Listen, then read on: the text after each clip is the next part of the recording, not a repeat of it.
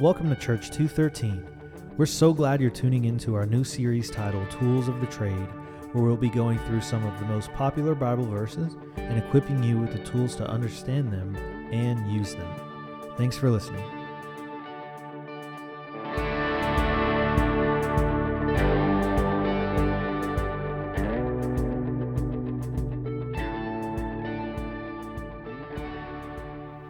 The good inheritance.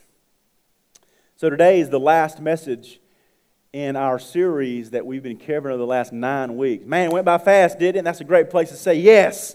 Yeah!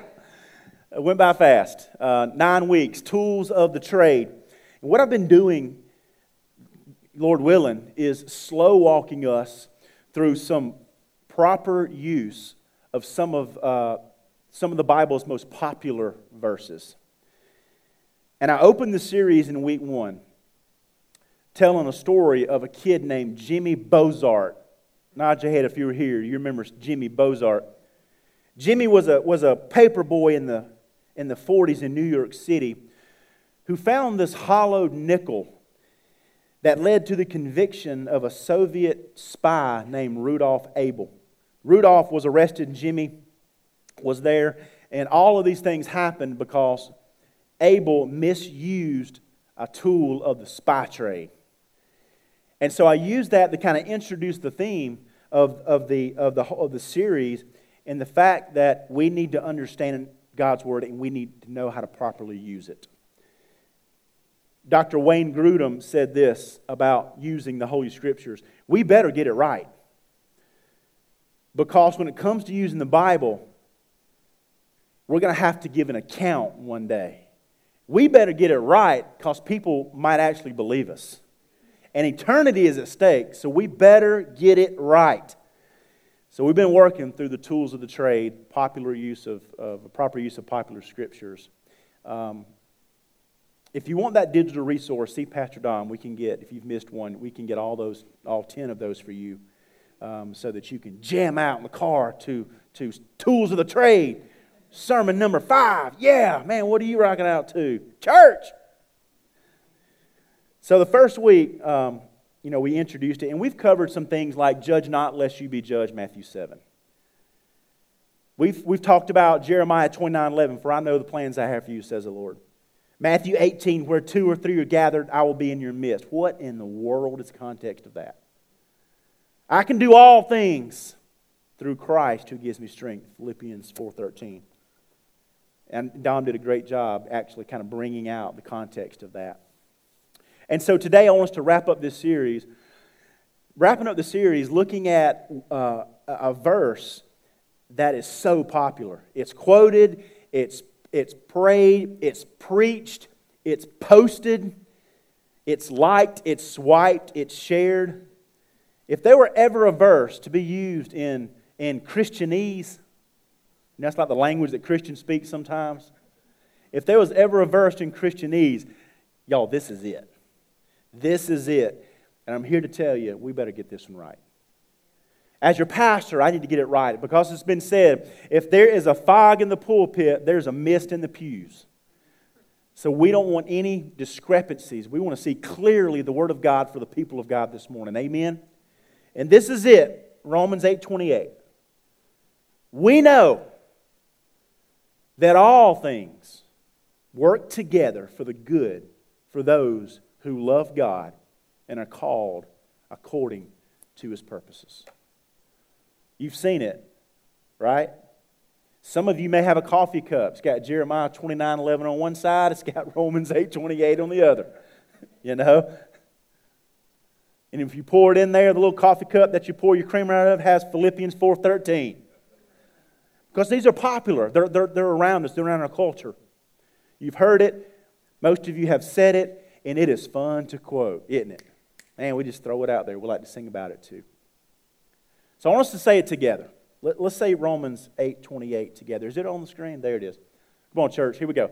We know that all things work together for the good of those who love God and are called according to His purpose. Romans 8:28. Maybe you just said that with your mouth, but you've questioned that in your heart at some point in the past. You might have just said that, but you don't really believe that this morning. That may be where you are. I was thinking about Romans 8:28. It's a great bumper sticker when life is going smooth, isn't it? Man, let's slap that puppy on there and let's drive in Atlanta traffic. But what about when the bumper sticker gets smashed because the realities of life have come? The reality of life has crashed in on you. What happens then? What happens to that bumper sticker? What happens? Because the idea of God's goodness gets put to the test during difficult times, doesn't it, church? That verse it's nestled down into Romans 8. If you've learned anything through this series, please know this. You can't just cherry pick it and pull it out and just slap it on your life with a broad stroke, because it has context. When it's put to the test, what's the deal with this verse? When you get that call and the news is really bad, how is that good? When the job gets cut or that marriage fails, when the doctor says, "I'm sorry, we've done all we can do, but now we just have to keep them comfortable." Romans 8:28, you can think about that as God has somehow lied to us, that He's let us down. And some of you say, "I'll never do that." But the reality is, until you've walked through the fire, you really don't know how strong your faith is. Never say never. Because without a proper theology of what the Apostle Paul is actually teaching right here, the danger is this: we run the risk of questioning the nature of God. We don't understand the proper context of the verse. Logic would tell us that either God is good or He's not. That's what that's what logic, the study of logic would tell us. It's Aristotle's law of non-contradiction. I mean, both truth can't be true. It can't be opposite. There has to be one of those has to be wrong. So let's say it together. We know that all things work together for the good of those who love God and are called according to His purpose. Romans 8:28. So what in the world does that actually mean? Let's think about the key words. We just said that. We. Who are the we? All things. What things? The good. What does that definite article "the" refer to? Those who love God. Well, what kind of love? Called. Who's doing the calling? Purpose. What kind of purpose? You see what I'm saying? Romans 8, y'all. Romans 8 is thick. We could preach an entire series on Romans 8. We could probably settle in. Really, if we wanted to really get down in there, we could preach a whole year through Romans 8. Guess what? We're not. But we could. It's meaty. And just as anything has a lot of meat and substance to it, in order to get the nourishment out of it, you have to get down in the good. And so we're going to settle in. We're going to get down into the good of Romans 8:28 this morning. So first thing on your notes is this. Answering the question. The question that we're trying to answer is this. I say it's kind of the big idea. Should a Christian expect God to eventually make our lives good? That's the question that I'm trying to answer. What is Romans 8:28 actually talking about? So the first thing that I want you to do is to know this. The first thing is this. We have to know who the we know they are. I know that's a brain teaser or tongue twister. But I want you to think about that. I worded that on purpose. We, as in us collectively here this morning, we have to know who the we of the text know they are. So we're putting ourselves back into the text because the text says, we know. So who are the we? How do we know what they know? Because obviously it's a reminder. We see that in verse 28. He wants to read that again. Romans 8:28, it starts off by saying that. It says, we know. So when you're doing your Bible reading and your Bible studying, put yourself in those sentences. We. Who in the world is we? Well, Paul is writing to a specific group of people. And he uses words like we. He uses words like us, which lets us know here in 2021 that he's not talking to just general population. This ain't a y'all. This is a specific we. Romans 8:28 is a verse not for the general population of Rome. It's only for a very select group. And the select group that he's talking about are Christ followers. Specifically those Christ followers in Rome. And that's important because the people living in Rome in first century, they represented so many different cultures of the empire. It was like a melting pot. It was like New York City. I had a chance to go to New York City on 9/11. Well, actually, we were there 9/24, a couple of weeks after the towers fell. Ground Zero was still smoldering. We had a chance to go up there to work with the Red Cross and serve some food and do some ministry with my cousin who's from South Georgia, and she is very white and she is very blonde. We were different. I always thought that New York was this melting pot, and it was. But it was a melting pot from all over the world except for Central Georgia. But as we looked around, we're like, man, there are so many different people melted right here. Rome was like that. It was a melting pot. And so the churches that were in Rome at this time, they were not planted by Paul as the other churches that we see in the prison epistles, like Philippians and Ephesians and Philemon and Colossians. Because these churches, if you go back to Acts chapter 2, when Peter preached at Pentecost in Jerusalem, the Bible says that there were Jews and Gentiles from all over that came into the city.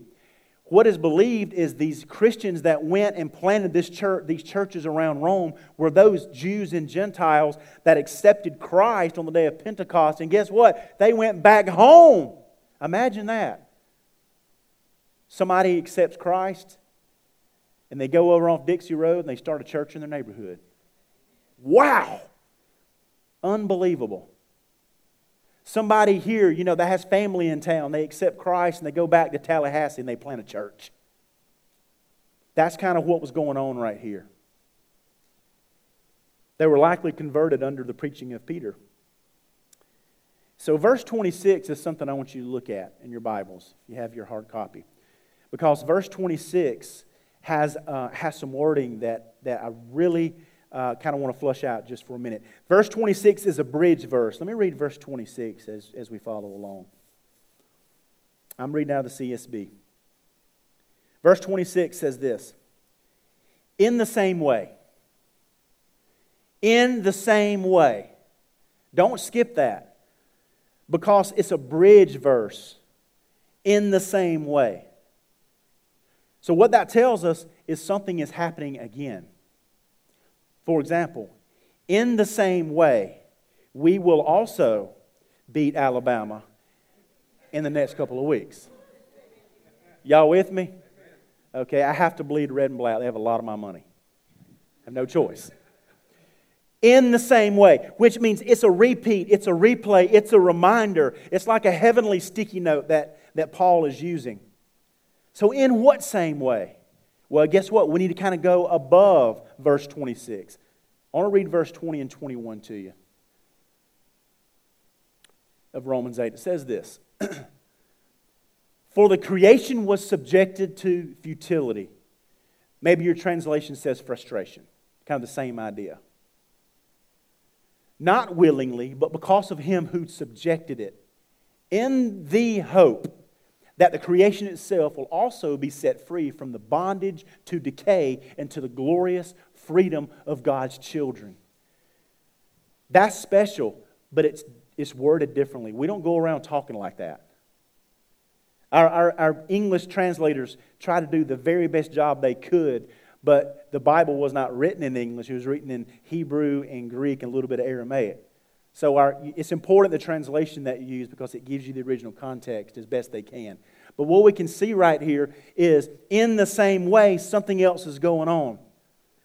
In the same way that creation longs for Jesus to assume full responsibility, in the same way, people who were once orphans in this broken world system that I like to call the Department of Sin and Separation Services. In the same way that creation is frustrated, we as believers are also frustrated, and we also long for Christ to take us home in full peace and security. Amen? That's what Paul is trying to remind them here. In the original readers, they would get what a huge deal this is because of the word kinship. Kinship is just another word for family. Our idea of family here in America is oftentimes completely opposite of the idea of family in other parts of the world, especially in biblical culture, because kinship was everything in the Bible. There's a reason why God labeled Himself as the God of Abraham and of Isaac and of Jacob. But Jacob wasn't the firstborn. Who was it? It was Esau. So you got a family dynamic going there. It represents full responsibility. And if you didn't have lineage, you had no identity. Y'all with me? If you didn't have a family, you had nothing. Without an identity, you had no hope for the future because there was no one to claim you. There was nobody to take responsibility for you. See, on my driver's license, I've got my name, first name, middle name, last name, and my address. It's my identity. It's what gives me security.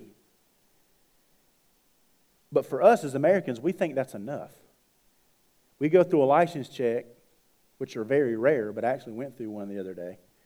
They wanted my license. What they wanted to know was they were looking for security in my identity. They wanted to make sure that I was who my identification said I was. It tells, our ID in America tells us who we are. And if you think about it, that means we are our greatest identifier. Like we decide who we are. And that is such a Western idea. We think it's enough. I polled some of you this week. I said, hey, if you were having to flee from your house, let's say it was on fire, and you had to take one material item, what would it be? And I got a couple of texts, people came through. And this is what I got. I'm not judging you. But I kind of am. But I'm not. Because we live in America, it's a Western idea. I get it. I would respond the same way too. Here's what I got. One said their phone. Why? Because it has all of their pictures and all their passwords. That is legit, right? I mean, some of us, if we lost our phone, we're like, what in the world? What are we going to do now? Another said their purse. A lady said their purse because what's inside of a mom's purse can change the world. So if you've got to run for your life, you need everything in that purse. I mean, it's like a hospital, and it's also, self-defense. You need your purse. One said a Harley. One said their medication. Two said their Bible. And I found that interesting because what it does is it shows what provides security for somebody that has a westernized individualist culture mentality compared to Middle Eastern culture, which the Bible came from. If we're going to view God's Word, we have to view it through Middle Eastern eyes in order to apply it in a westernized culture, if you really want to get it. Because in the Bible, identity and security and hope is not found in a personal identification. It's not found in a purse. It's not found in any materialistic type thing. Hope and security in the Bible is found exclusively, y'all catch this, and being a part of a family. That's the theme you see. Blood always thicker than what, church? Water. And you get that when you read God's Word. Because this, what made you somebody biblically was not who you were, but whose you were. I heard a story of a Middle Eastern refugee that fled her home. And when she arrived to a city of refuge, she knew that she could only take one item from her home. She didn't take a phone. She didn't take a bike. She didn't take medication. She didn't take her purse.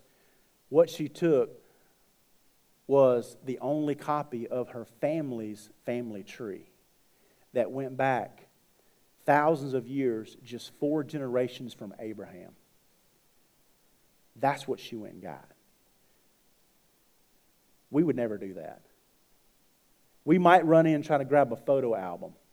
Kind of the same idea. But if you had a little family tree tucked in your drawer and your house was on fire and you were running for your life and you only could take one thing, who in here would run into that drawer and try to find that family tree? We wouldn't do that. But this lady did that because who she had connection to was more important than what she was currently facing. Because her identity was in kinship. It was in who she was and whose she was. And all that leads up to Romans 8:28. Because what Paul is saying is Christians have been adopted as children of God. We're a part of a family tree. We are children of God because we have been adopted through Christ. And so if you have not repented and you have not been baptized, you can't claim being a child of God because you haven't been adopted.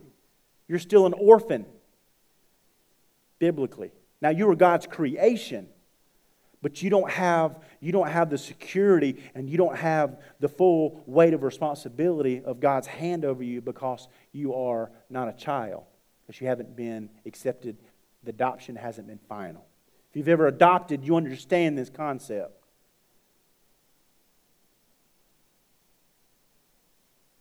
We sing a song all the time that has something to do with this. Ask Gail if she would sing a verse.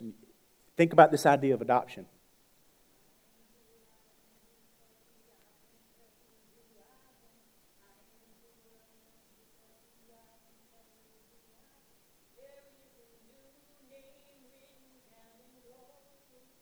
Oh, he's mine. Yes, he's mine. Say, when we sing that, y'all, when we sing that, and we blast it from this stage because it's an offering back to our Lord Jesus Christ, because through Him we have been adopted. I am who I am because the I am tells me who I am. It's an idea of being adopted. Oh, he's mine. There is a new name written down in glory, and it's mine. Oh, it's mine. Because of the blood of Christ, we've been adopted. And so Paul was reminding them who they knew they were. And all of that came out of just that one word, we. We know. In the same way we know. So the question for us this morning is, do you know? Have you been adopted? Have you allowed the blood of Christ to graft you into the family of God? If not, if you haven't repented and proven that repentance by being baptized, which is a visible symbol of what's going on inside, it's how you put that faith into action. If you have not, then you're not a child of God. You're an orphan. You might know about Him, but you don't have His security blanket over you. There's no kinship. Well, then Paul goes on. Remember, we're trying to answer the question, should Christians expect God to make our lives good? We're answering that question. We have to know who we are. The second thing is this. We have to know what the we know is coming. We have to know what the we. We've already identified what the we are believers, we have to know what they knew was coming. Let's go back to verse 28. Let's read it together again, church. Romans 8:28. Here we go. We know that all things work together for the good of those who love God, who are called according to His purpose. Romans 8:28. We have to know what the we knew was coming. And you get this. It might be hard to wrap your head around that wording, but I know that you get it. You get it because we live it. Because when you're confident in what you know, it changes the way you act. I mean, think about this. You can walk into a high school on any test day, and you can see this come to life. You can see who has studied and who is prepared and who is not. Because when you're confident in something, it changes the way you act. If you are prepared for that test, you know that student's prepared. That the desk is clear. They're sitting all confident. Don't you just can't stand those people? They're sitting up like, yeah, I got this. Their desk is clear. They have that number 2 pencil that's sharp and crisp. You know what I'm saying? I mean, if number 2 pencils are so good, why aren't they called number 1 pencils? Anyway. But the person that is not prepared, this would be me in middle school, high school. I will be cramming through those note cards praying like crazy. You right? You're trying to get everything you can so you can intellectually regurgitate it back on the paper so you can forget it and go to lunch. You know, you're like, just hang on there until I get it. Hurry up. Give me the test before I forget the equation. You've been there. Because when you're prepared, it changes things. It changes the way you act. And so let's look at verse 22 and 23 with that idea in mind. Starting in verse 20.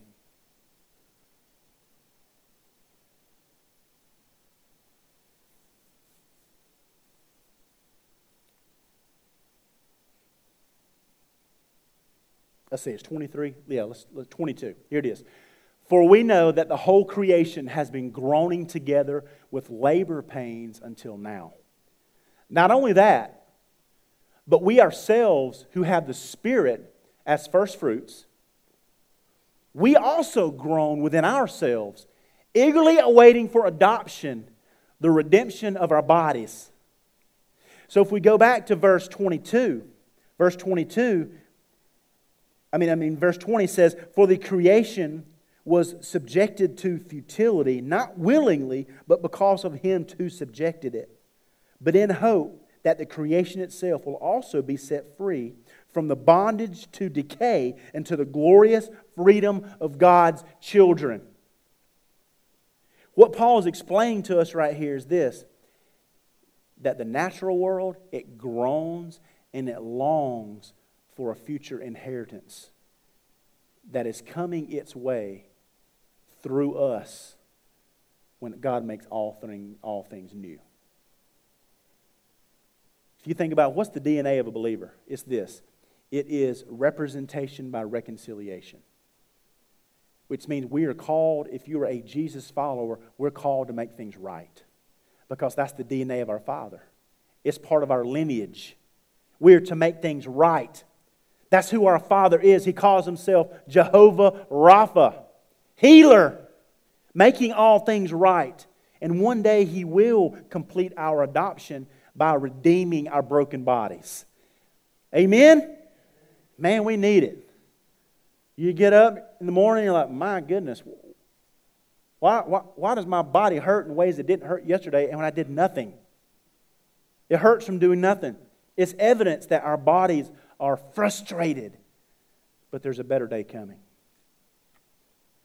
See, once believers are ruling as co-heirs with Jesus, what the Scripture is saying is the earth will again have order and perfection just like it was supposed to be all along.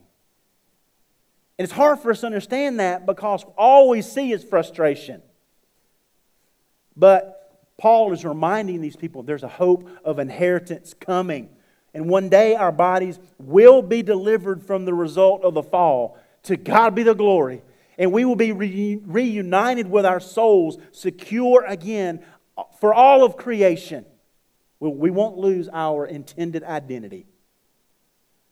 But in the same way that nature is frustrated by the current condition, and we know nature is frustrated. You can see it. It's that dying tree in your backyard. It's that sick African elephant that you see on TV. It's that scared little rabbit. It's that eroding mountainside. Sin is a big deal, y'all. A church that's lost repentance has lost it all. Sin is a big deal. It breaks everything, and we see it from a rabbit to a tree to our own bodies. And what Paul is saying is Christians, we also groan for the day that Jesus will set all things right again. What he's saying is, believers, and I'm saying this to you, church, it's not always going to be like this. Pastor Dom hit the nail on the head. The back of the book tells us there's a new name written down in glory, and it's coming our way. There is something new that is promised to us that's coming our way. Let me illustrate it like this. One day this dad took his son on the roof because the roof was leaking. And when they get up there with a hammer, they noticed that some bats had built some nest in the chimney. And so as they were looking over trying to scare the bats, the son drops the hammer down the chimney, and it spooks the dog who was asleep next to the fireplace. Well, the dog runs into a table that knocks over a lamp that catches fire on the curtains that spreads into the kitchen. Mom gets a fire extinguisher and she runs in there and she just sweeps the kitchen with a fire extinguisher, and it short circuits the oven, the fridge, the dishwasher, and the microwave. All this happened in a matter of moments. So what did the dad do? He loaded up the whole family, and they just had the best time, and they went out to eat. You're like, what? Why would he do that? I mean, shouldn't he be upset? You would think you'd be angry and hopeless, right? You'd think you'd be on the phone with an insurance agent. Immediately, I need to try to fix this myself. Why are you out at dinner? Well, here's why. That morning, the dad had gotten some information that changed his perspective. That morning, he opened his inbox and he had an email from a lawyer's office saying that his neighbor, very rich neighbor, had listed him as the sole beneficiary of his estate. Changes perspective, doesn't it? See, there was no timetable on when the estate would be settled, but this dad had a 100% confidence that what was promised was more powerful than his current groanings. He had an inheritance coming. So with the fire raging and the roof leaking and the bats flying, he went to dinner because he had confidence in the inheritance.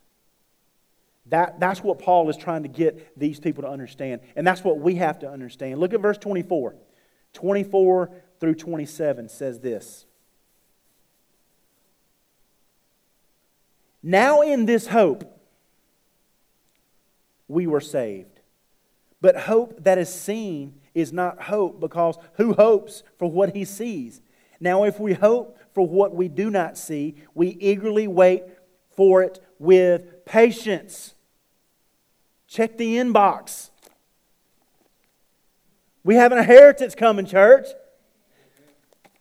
Verse 26, in this same way, the Spirit also helps us in our weakness, because we do not know what to pray for as we should, but the Spirit Himself intercedes for us with unspoken groanings.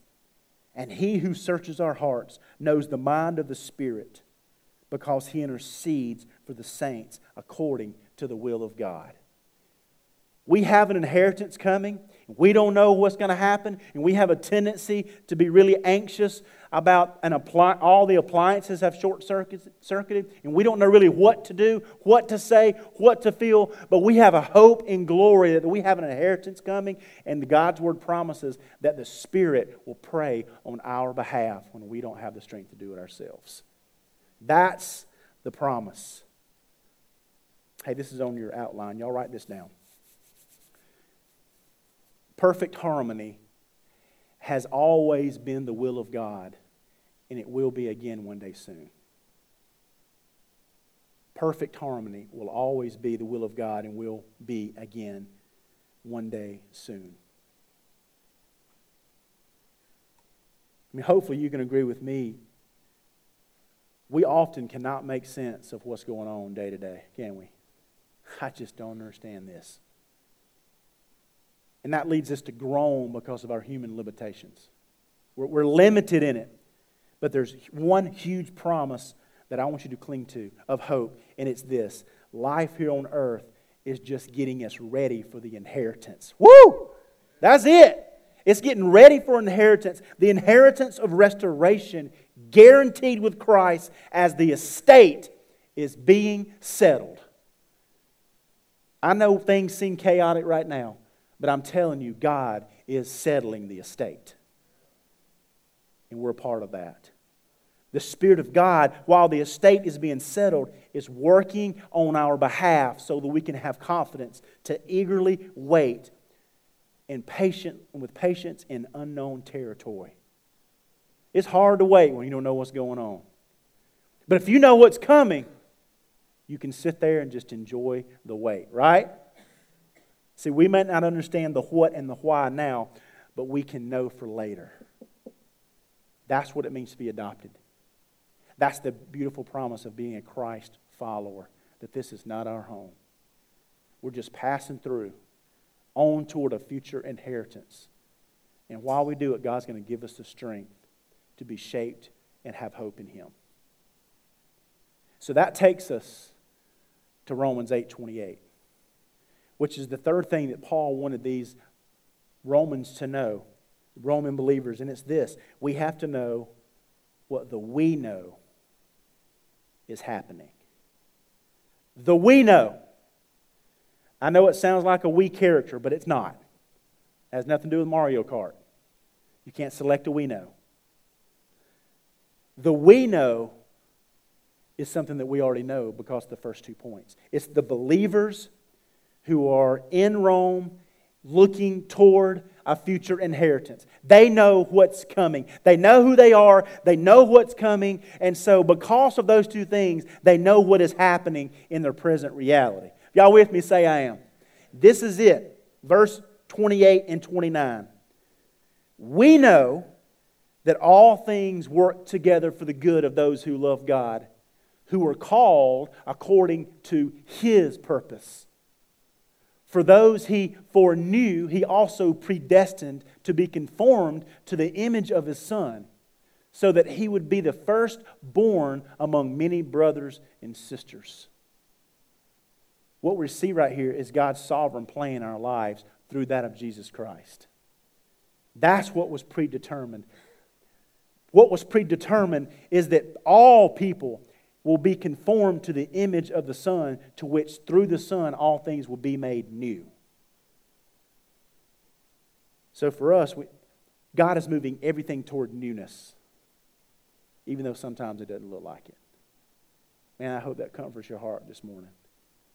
God is moving things toward newness, and all things will one day be made right again. We see it in Revelation. It's right here.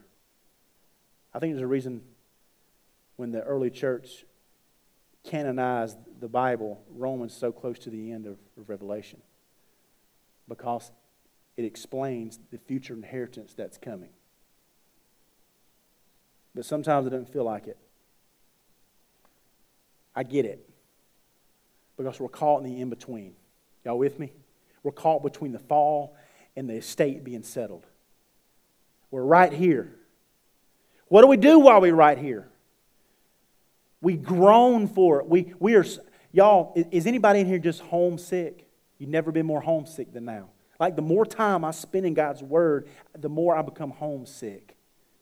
Because I really believe that part of all of us as who we are has a piece of the garden that was lost. Like all of us longs for that garden. So we're homesick. The more we think about what's coming, the more we think about our inheritance, the more you should long for home. Some people don't long for heaven because they like being right here. And that's going to be a natural overflow. I get it. We're caught in the middle. Bad things happen. Tragedy strikes. Because we're caught in the middle of the fall and the estate being settled. And this is where we can do a better job as a as a 21st century church. Christianity is not a ticket to the easy street. If it were, believe me, everybody would be piling on, and a lot of people are, because the word's not being preached correctly. So people are buying into something. It's a false bill of goods.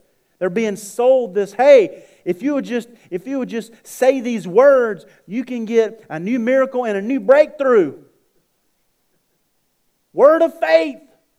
No, this is God's faithfulness during uncertain times, that He is comforting us in between the fall and the estate being settled. It's all about Him. The Bible is so much more than God's Word for us. It is God's story of Him redeeming the world, and we're just playing a part of that. Y'all, that ain't about us. God is restoring all things through us. Creation is waiting for our bodies to be renewed, Paul says, so that they can be renewed. The next time you're carving in that tree, it's really looking at you like, I'm coming for you. As soon as you get your new body, it is on. Because it will also be made new. We get a front row seat to the show of redemption. That ought to fill this place up. It should. It really should. But it won't. Unfortunately. Because of the deception that's out there. Exactly what Paul told Timothy. People would rather hear what feels good than what feels right. And so they will live in the in-between confused, having no idea that there's a future inheritance coming and the estate is about to be settled. What happens when the lawyer settles the estate? It's done. There will come a moment when the door is shut and we no longer have the opportunity to be sons and daughters of the King. You realize that. Noah built the ark, right? And then the Scripture says, then the Lord shut the door. Don't miss it. Don't miss the door. Because what's happening is the idea of good is thought of as only what makes us feel fuzzy and comfortable. That's the life that... We just want to live the good life. We want to build a kingdom of our own so we can put our feet up. That's not what good is talking about. But when people think that and things get hard and painful, what people start saying is, oh, God must not be good. Because we define God's goodness on our own terms. We apply that same logic to God, don't we? You know, if life is good, God must be good. If life doesn't feel good, God must be bad.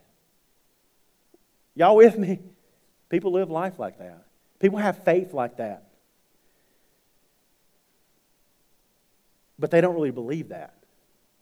If you think about your day-to-day activity, I think a better biblical way to understand good in this verse is like a workout. You go to a gym. You get on the treadmill. You get on the elliptical. You hit the free weights. You get the cables. You sweat. You moan. You're subjected to futility. Your lactic acid's building up in your biceps like they're going to explode. And you say, this is the dumbest thing in the world. Why did I even come over here? My legs feel like Jell-O. My arms, I can't hardly walk to my car. And you get out in the car and you sit down and you say this, man, that was a good workout.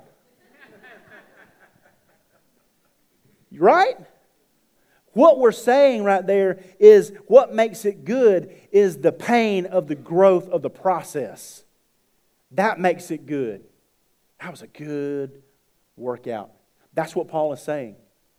He's like, for we know that all things are moving toward progress and growth, and there's going to be pain in the in-between, but it is going to be for our good.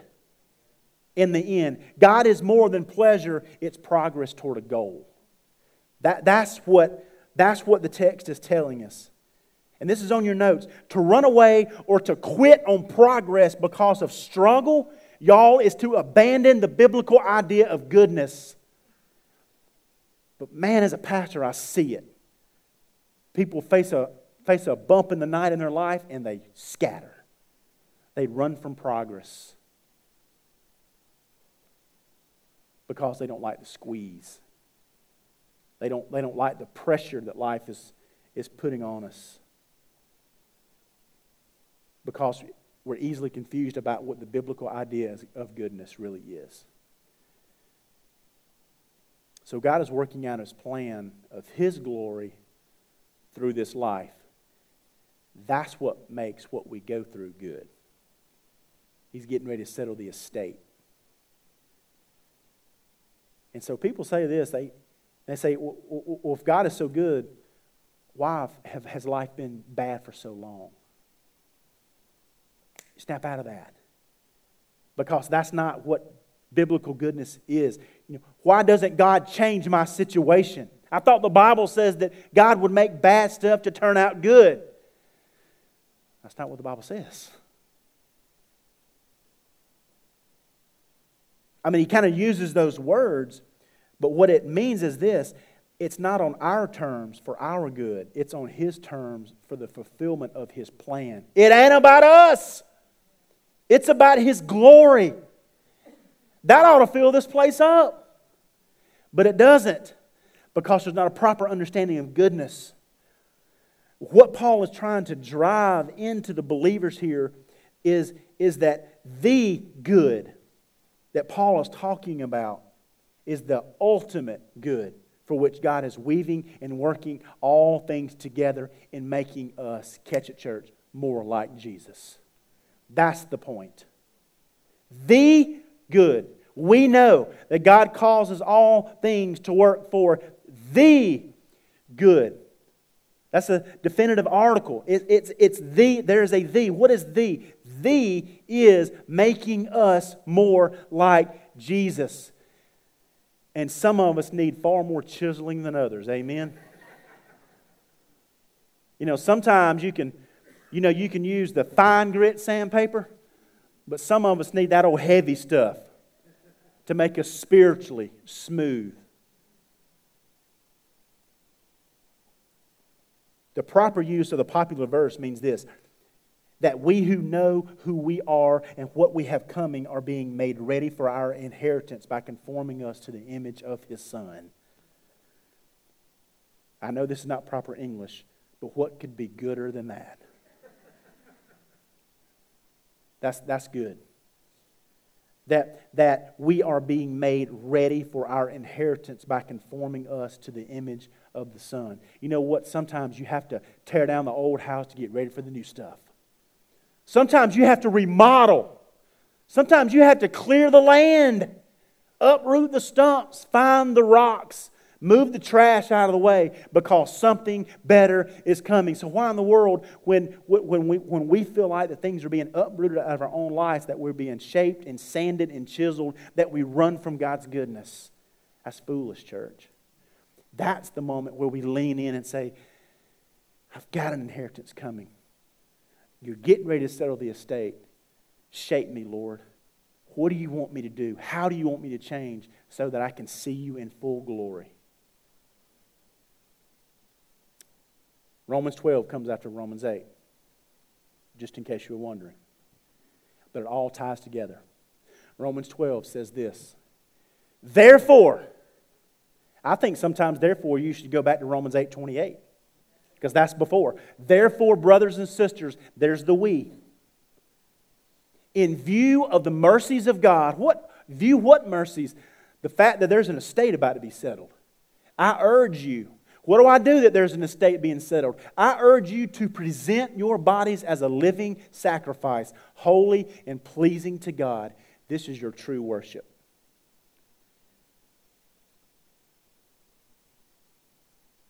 Activity never equals godliness. Never. You can be busy as a bee in church, but you can be lost as a ball in high weeds, because busyness never translates to godliness. Do not be conformed to this age, but be transformed by the renewing of your mind, so that you may discern what is the good pleasing and perfect will of God. So as God is shaping us, we need to be aware of where He's putting the chisel, and we need to let Him work. This is on your notes. This might be just for you this morning. God's not going to change your situation tomorrow until you're more like Jesus today. That'll preach right there. I'm glad I'm here to hear it. Because people think that. People are constantly looking for tomorrow, but God's working right here today. This means believers, we ought to put away that superficial, fleshly definition of what good is in 2021, and we ought to go to that drawer, and we ought to hold on to that family tree, and we ought to keep it close to our hearts, and we ought to move forward knowing that our identity is not in who we are, but who we are in Christ. It's in whose we are. We've got to trade, y'all, we've got to trade the biblical definition of good. It's time to trade it in. You know, right now, if you sign up with T-Mobile, you can sign it. You can give up your 11 and 12 for a new 13. Really. I mean, people will be flocking to trade it in. What I'm saying is, why are we so fast to trade in things that only apply to this earth in this moment, and we don't want to trade things in that actually has an eternal impact? We don't want to do that sort of thing. And it's in this sense that all things that happen in your life are designed for this purpose. The ultimate good of bringing glory to God. Advancing His kingdom purposes. Making us more holy. Bringing us into humility. Developing our patience and cultivating our trust in God. Those are good things. Gets gooder and gooder. The goodness of God. And in that, we can know that God uses all things for good because He is good. To grow us, to remake us back into the intended purpose of the image bearers until the day that He calls us into eternity. That's what it means that God is working all things good. Let me close with this story. This happened a little over 50 years ago. 5 missionaries from the United States traveled to the interior of Ecuador to bring the gospel to a very dangerous tribe of Indians. These missionaries went to the Auca Indians. These 5 guys, can't wait to meet them in heaven.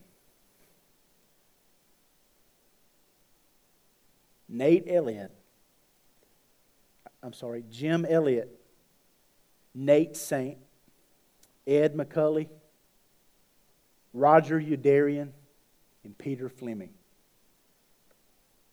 They had made some contact with these Auca Indians with a plane, dropping things down in a basket, trying to build a relationship.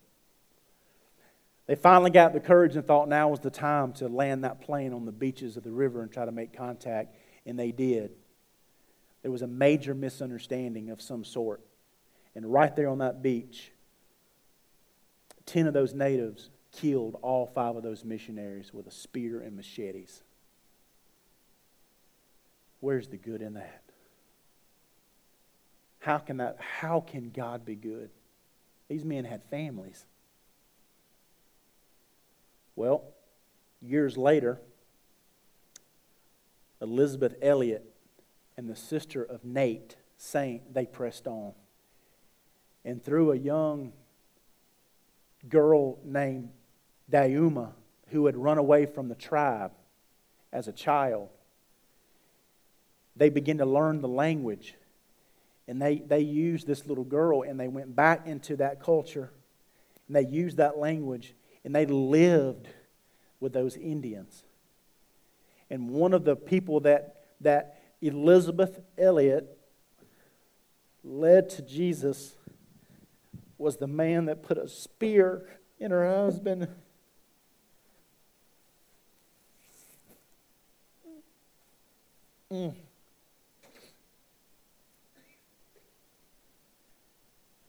This is what it means when God causes all things to work for good. You know what I'm saying? I told y'all Romans 8 was thick. That's what it means when God says He causes all things to work for His glory. Man, God's faithful. And so, only God can see the big picture. And so in our breaking, He gets the glory. Amen? And in our remaking, He gets the glory. And in our waiting, He gets the glory. And in our healing, He gets the glory.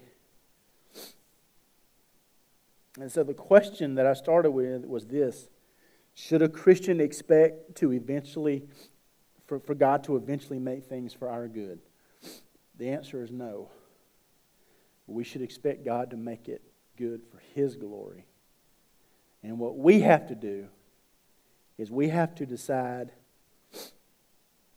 if we want our lives to be more like Jesus, knowing that an inheritance and an estate is being settled. And if God causes us to land our planes on a beach, we'll be willing to do it. That ought to fill this place up.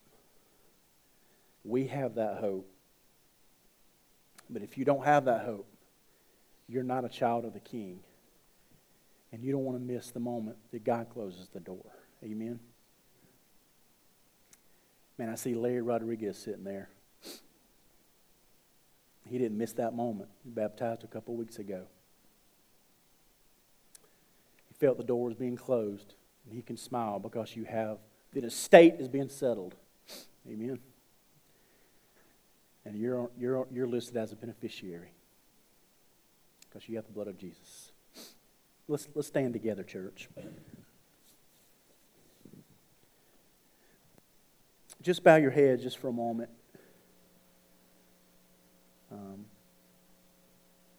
Darren's going to play a little bit. I just want you to sit in this a second. I want you to sit in this. All things work together. 21st century Americanized version, which is so much further than off base of what it should really be. I know you're hurting, some of you. I know that you're caught in the in-between, between the fall of the garden and between the settle of the estate. And there are moments where you just can't see good coming from it. But I'm here to tell you, God is working to glorify Himself through this situation. What we have to do is we have to be willing to be vessels, to be chiseled as He paints His story with our lives. I just have a burden this morning. I don't want to miss an opportunity for someone that's not a believer to become a believer. If you're in here this morning and you're doubting the estate that's going to be settled and you're not sure that you're a child of God. Maybe you have head knowledge, but you've never accepted the kinship of the Redeemer of creation. You were wandering aimlessly on your own as an orphan. But you want to come home this morning and you want to settle it once and for all. Say, Pastor, will you pray for me? I need Jesus as my Savior this morning. This message was for me. I need the strength to take a bold step. Anybody like that this morning? Nobody looking around, church. This is a moment of spiritual warfare, no doubt. I just invite you, man, woman, boy, girl, just lift your hands up where I can pray for you. Say, I need Jesus, Pastor. I'm tired of fighting with this. I'm tired of feeling like an orphan. I'm ready to come home, repent, and be baptized. Know where my eternity lies for sure. I'm tired of it, Pastor. Will you pray for me? Just raise your hand. Anybody? Maybe the biggest, boldest move you've ever made.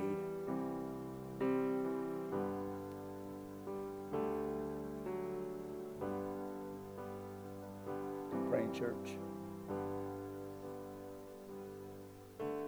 If you're thinking, is he talking to me? I probably am. It's not me. It's the Spirit of the Holy God that groans for you, what the Scripture says.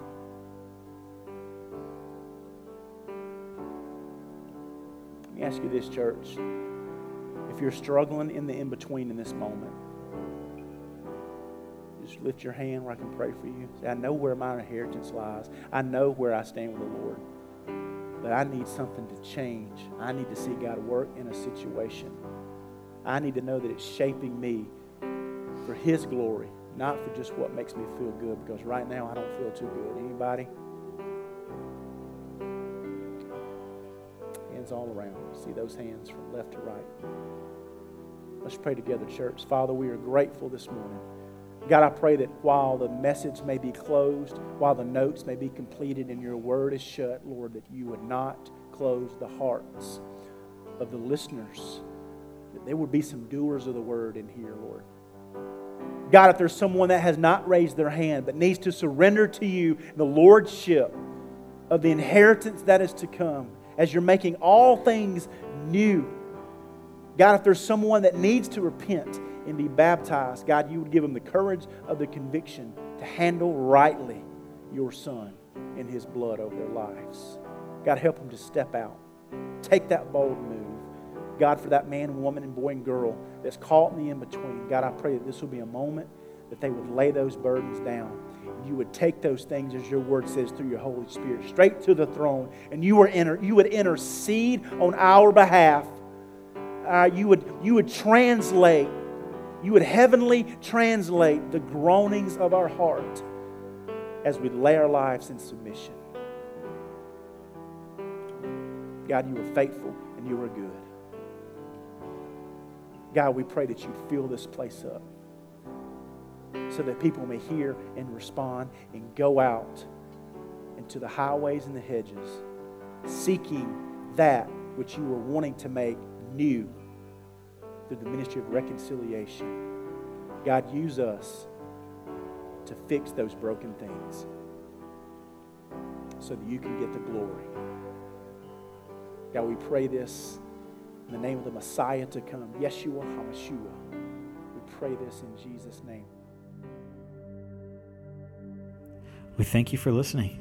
If you made a decision for Christ or need prayer, please shoot us a message on Facebook at Church213 or an email at office@church213.com or give us a call at 770-385-6304. Have a blessed day.